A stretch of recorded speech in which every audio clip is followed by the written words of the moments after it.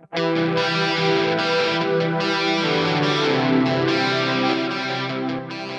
back to the Fourth Way podcast. We are continuing our discussion on consequentialism with a look today at how God has uncovered the ethic of consequentialism in my generosity. When I was on my church's diaconate, we read a book called When Helping Hurts. Now, overall, I thought this was a very good book. It was very insightful and helpful in kind of doing mercy ministry practically. It did a good job of recognizing the varieties of poverty. So a lot of times we think that poverty is strictly financial, but most of the time poverty is a result. Financial poverty can be the result of other things, and this is especially true of communal poverty or poverty of community. And I saw this all the time when people would come in. They don't have family, or if they do have family, their family is all messed up, and they can't really turn to anybody. Their marriages are sabotaged. Their friends are nuts. There's nobody that they can turn to, and nobody in their community who's a good example. It's just their life is not good. So When Helping Hurts does a good job of painting a picture of all these types of poverties, and spiritual poverty being at the core of all of it. And that was helpful for me. And it also showed that there are people who are financially poor who actually lead very satisfying, happy, awesome lives. So the book really overturned a lot of these ideas of poverty for me and helped me to look at things a bit differently. It also did an important thing, which is to help me to recognize the importance of connecting somebody's needs to their community.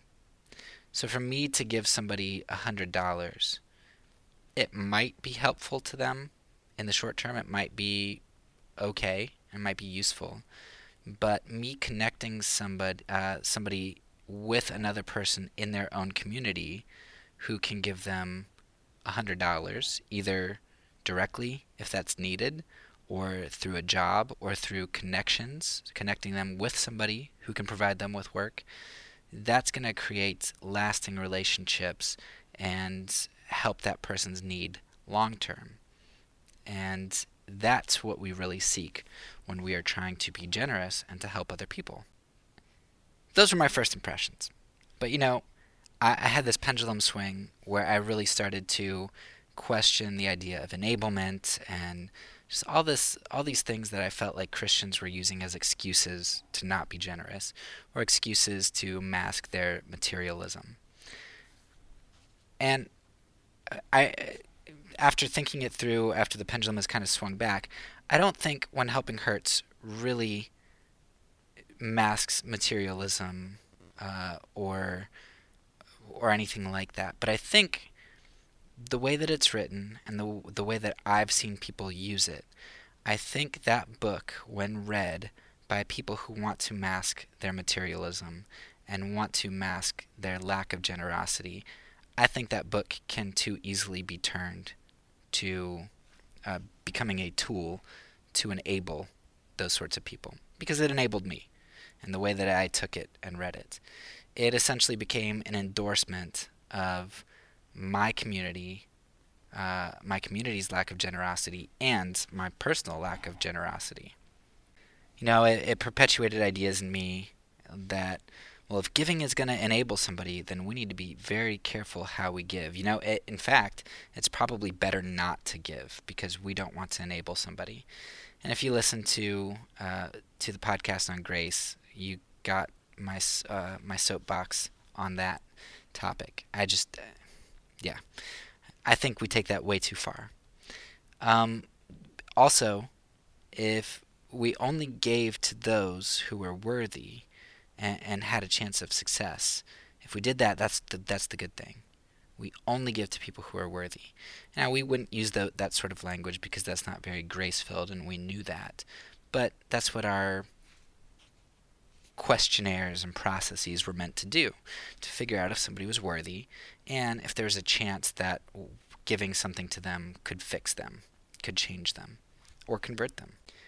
And if those two things failed, and we knew that we needed to give, but we knew that we couldn't fulfill those first two categories because it was too cumbersome to really figure out if somebody's perfectly worthy, then we'd give one time and have an expectation that that person wouldn't come back. This is your lifeline. Here you go. If you come back for more money, we're probably not going to give it to you because you used your one lifeline. So for me personally, I failed to use that book introspectively. What I took from the book was figuring out what might be wrong with other people and reasons why I might not want to give to them because it might enable them.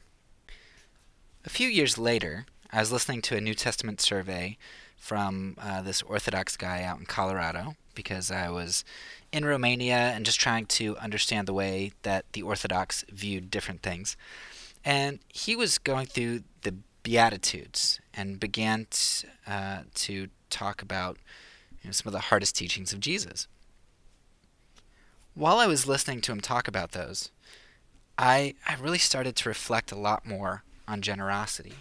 And this is also after I've started to believe that nonviolence is the Christian position. And when you start to take that seriously, it starts to open the door for you taking everything else Jesus says seriously and without metaphor. So I was really honed in on the Beatitudes and trying to think about what Christian generosity was like. And as I was reading through Matthew 5 through 7 again, a few things stood out to me. And I want to talk with you a bit about what I was able to draw from those reflections and from the New Testament class that I was listening to. First, when we think about generosity, at least in the West, at least in America, we believe that generosity, that giving, is about changing others.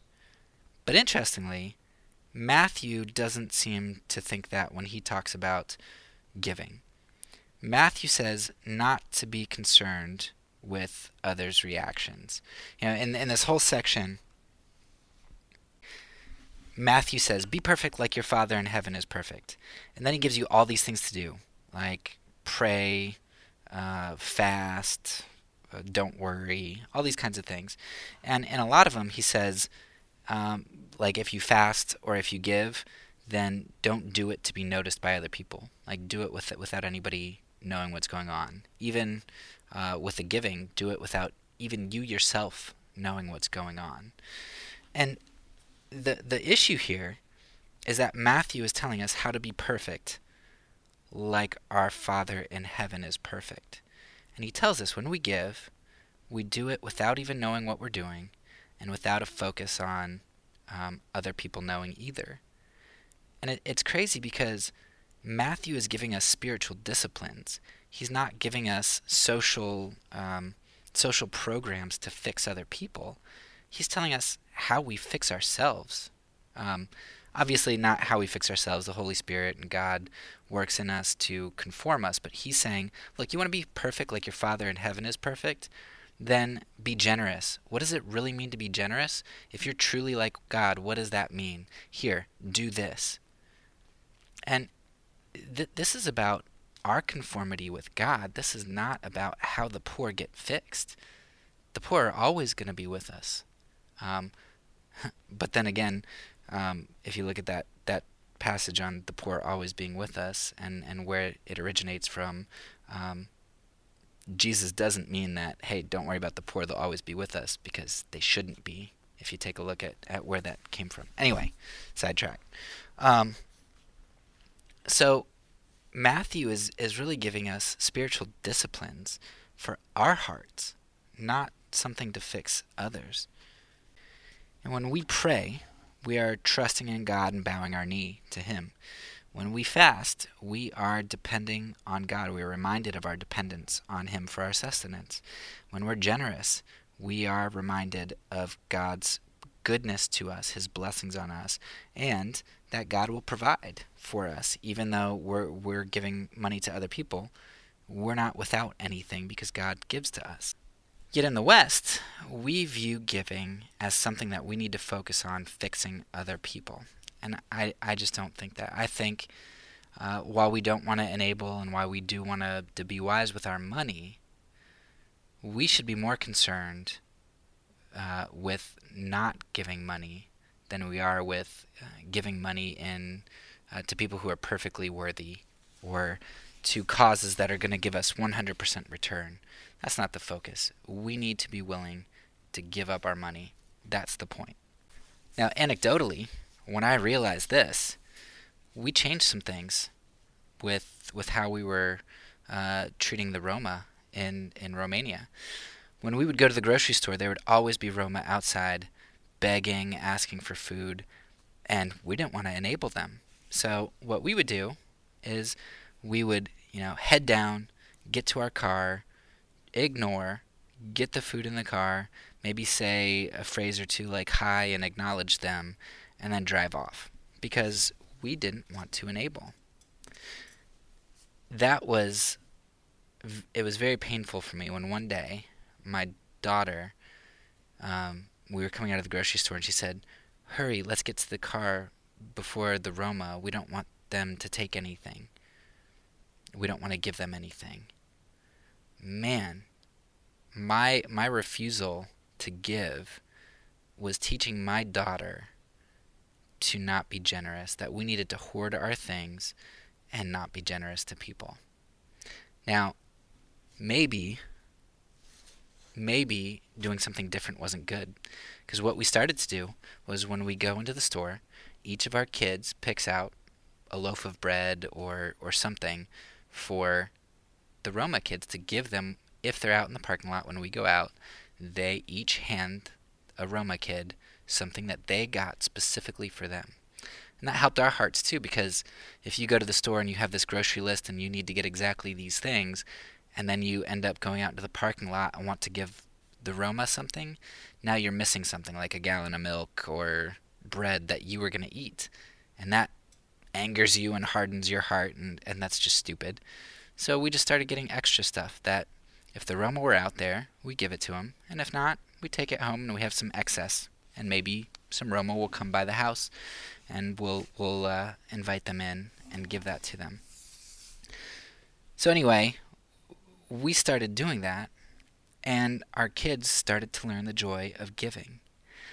Now, I asked myself the question, is it more dangerous to teach my kids to be misers who are not generous, or is it better for my kids to give freely and maybe through a loaf of bread once a week enable a kid?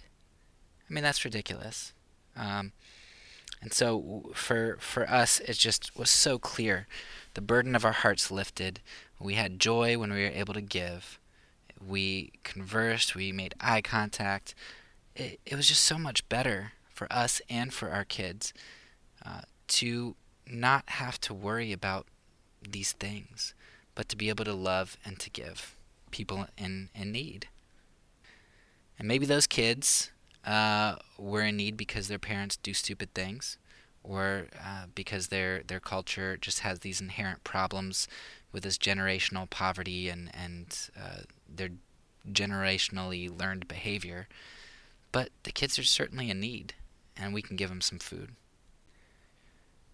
The second thing I was starting to learn is that giving is not just about material things. I spoke about this in our episode on grace, but talking about if I spend money to buy food for Roma, it's not really just about the act of finances, but it's about an act of grace.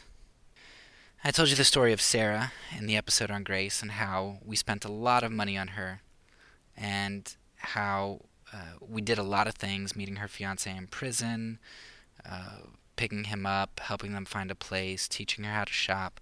We did a lot of things for her. And that all went south and blew up, and nothing happened with her in terms of conversion. But, uh, a lot of people would say that you didn't steward finances well. But yeah, we stewarded grace well. And stewardship isn't just about material things, it's also about the spiritual gifts that God gives to us.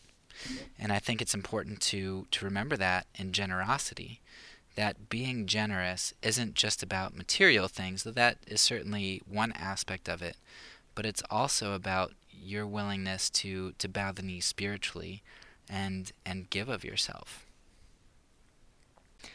Most people forget the spiritual component and think just about the material, and they only have the material in their equation. But the equation is a whole lot more complex when you start adding in things like grace and mercy, etc. The third thing that I started to realize is that generosity isn't measured by functionality. Um, a lot of times Christians think that we give so that we have this certain outcome. And we give only if somebody can be fixed. We give if something's safe, if it's a safe bet, and if the giving process is safe. So, as part of our generosity to the Roma community, part of that looks like going into to meet with them and talk with them, and allowing somebody like Alexa into our house, who then ends up stealing our credit card. Now that's stupid that we let her into our house, because we knew that she was hopeless, and on top of that, we knew that she was likely to take something from us. But we let her, and she could probably give our kids diseases. But that's not the way that we determine whether or not we're supposed to be generous. Christians are called to difficulty and trials, and generosity isn't about safe bets or being able to give things safely. In fact, at the heart of the Bible is this idea of love for enemies and people on the fringes of society, the most hopeless. Those should be individuals that we are most desirous to help, like the Les Mis priest who helped Valjean. We should seek to help the hopeless, because that's what Christ did. He left the throne of heaven to be born in a manger. Philippians 2, once again. He just he sacrificed and served. Fourth, generosity requires, at its core, the best generosity requires that we become incarnational. One of the main points of When Helping Hurts was that we want communities to help their people. And I think that's a very, very good point. But for most Americans, what that means then is, well, I can't really give money to anything because I'm not really part of anybody's community who's in need. However, the point of that should be so that you can be generous the way that the Bible tells us to be generous, become part of somebody's community. That's what Jesus Christ did for us. The incarnation was Jesus Christ condescending, stepping into our community so he could relate with us, so that he could bear our burdens, so that he could touch us, so that we could relate to him. And then he died for us, and he healed and he gave. And with the great example for my life is that with the Roma, when we got to Romania, basically we were living in one place and the Roma lived in another, and we contacted them whenever we went to the supermarket. And I said, well, I don't want to enable them, so I'm not a part of their community, and if I gave them anything, I'd just enable them. And this great revelation came to me one day when I said, you know what, we should probably go to their community. And how dumb of me that I didn't realize this day one, that I need to go to where they live and where they are. We need to take our children and we need to go play with them. We need to meet them where they're at. We need to build relationships with them. Now, I mean, they were just projects. Before that, they were just people that we'd see every once in a while, and they would engage us in conversation, and we'd give them some platitudes and say, well, I'll help you get a job, and then, nope, okay, bye. But we never went into their community, and until a bit later, we never had any Roma into our house. We were scared to let them into our house. But that changed. We started to go to their community. We allowed Alexa into our house. Last Easter, it was beautiful, but we had a bunch of people over for Easter dinner, and just these Romanian kids showed up, and we said, hey, we have dinner. Why don't we invite them in? And they came into our house, and they ate Easter dinner with us, and then they played with our kids out in our courtyard. And it was beautiful that we could enter their world and they could enter ours, and that was awesome. But in most of my relationships, in most of my life, the way that generosity through the eyes of when helping hurts works. And again, I don't think this is the book's fault. I think it's my fault in the way I use it. But the way that it usually works is that I excuse my lack of generosity by saying I'm not a part of their community, rather than saying if I can't be generous to them because I'm not a part of their community and they need generosity, then I better figure out how to become a part of their community. Now, obviously, that's not possible. There are so many people in need, and you can't become a part of everybody's community. But if you can't think of anybody who's genuinely in need, and you don't know somebody who's a part of their community that you can give to, or you yourself can't become a part of somebody's community who's in need, that's a problem. We need to live incarnationally, and we need to seek to be connected to people who are incarnational in communities which are in need. So I think there's another angle to all of this as well. When I was on our church's diaconate, there was this white male congregant who was part of our church who came in and needed assistance with something like $1,000 or $1,200 a month mortgage, and I think our diaconate chose to help for 2 months. But the guy was going through a divorce; things just weren't good, and it was a struggle for him, and we approved it. We had another individual who came in around the same time, and she was a minority. She was a woman. She was unchurched. She was divorced. There were lots of other attributes that just or no, she wasn't divorced. She was unmarried, and she had kids. So with her though, instead of just deciding to help, we kind of put her through the ringer. With the white male congregant, I called up, we had a chat for 10 minutes, and I'm like, oh, I'm so sorry, and we decided to help him. With the minority woman, we put her through the ringer, and we, we were obviously skeptical about her, like, why are you coming to us? And we did end up giving her a much smaller amount of money than the guy to help her with like a month of rent. We'll help her that one time. But nevertheless, the experience of the two individuals who got help from us was extremely different. And when I reflect on that, it just, I think, should I have been harder on the white guy, or should I have been more loving to the minority woman, or both? And I don't know exactly what the answer is. Certainly, I could have been more loving and generous to the minority woman, but I don't know exactly what the answer is with that. But it did show me that whether I know it or not, I help people like myself. And I think it's true that we tend to help people who are like us. I could understand being that white guy with a big mortgage and trying to all of a sudden coming into having lost a job and all of suddenly and not knowing what to do. Man, that could be me. He was part of our church. Like, he's a good guy, and so that could happen to me. And I helped him. I chose to help him. The minority woman, you know, I mean, her situation, it had to be a result of all of the poor choices that she made.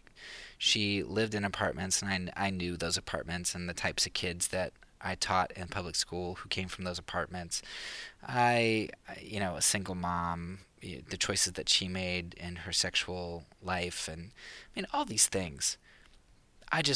I knew that her poverty was her fault. I couldn't relate to it. And while I was able to see myself in the white male, I absolutely refused to see myself like this minority woman. And again, it's ironic because we have this phrase, especially in, I think, most of Christianity, but especially Reformed circles, where it's, but by the grace of God, right? If it weren't for God's grace, that would be me. I don't believe that. I don't believe it's but by the grace of God I'd be that minority woman in that situation. No, that's but by my merit, my good works, my avoidance of sin, that I'm not where she is. And that's a problem. It showed me that generosity for me and for my community, whether we acknowledge it or not, has typically been about the worthiness of the object to whom we're giving. Or I shouldn't say the worthiness of the object, but the perceived worthiness, what we think the object is worth.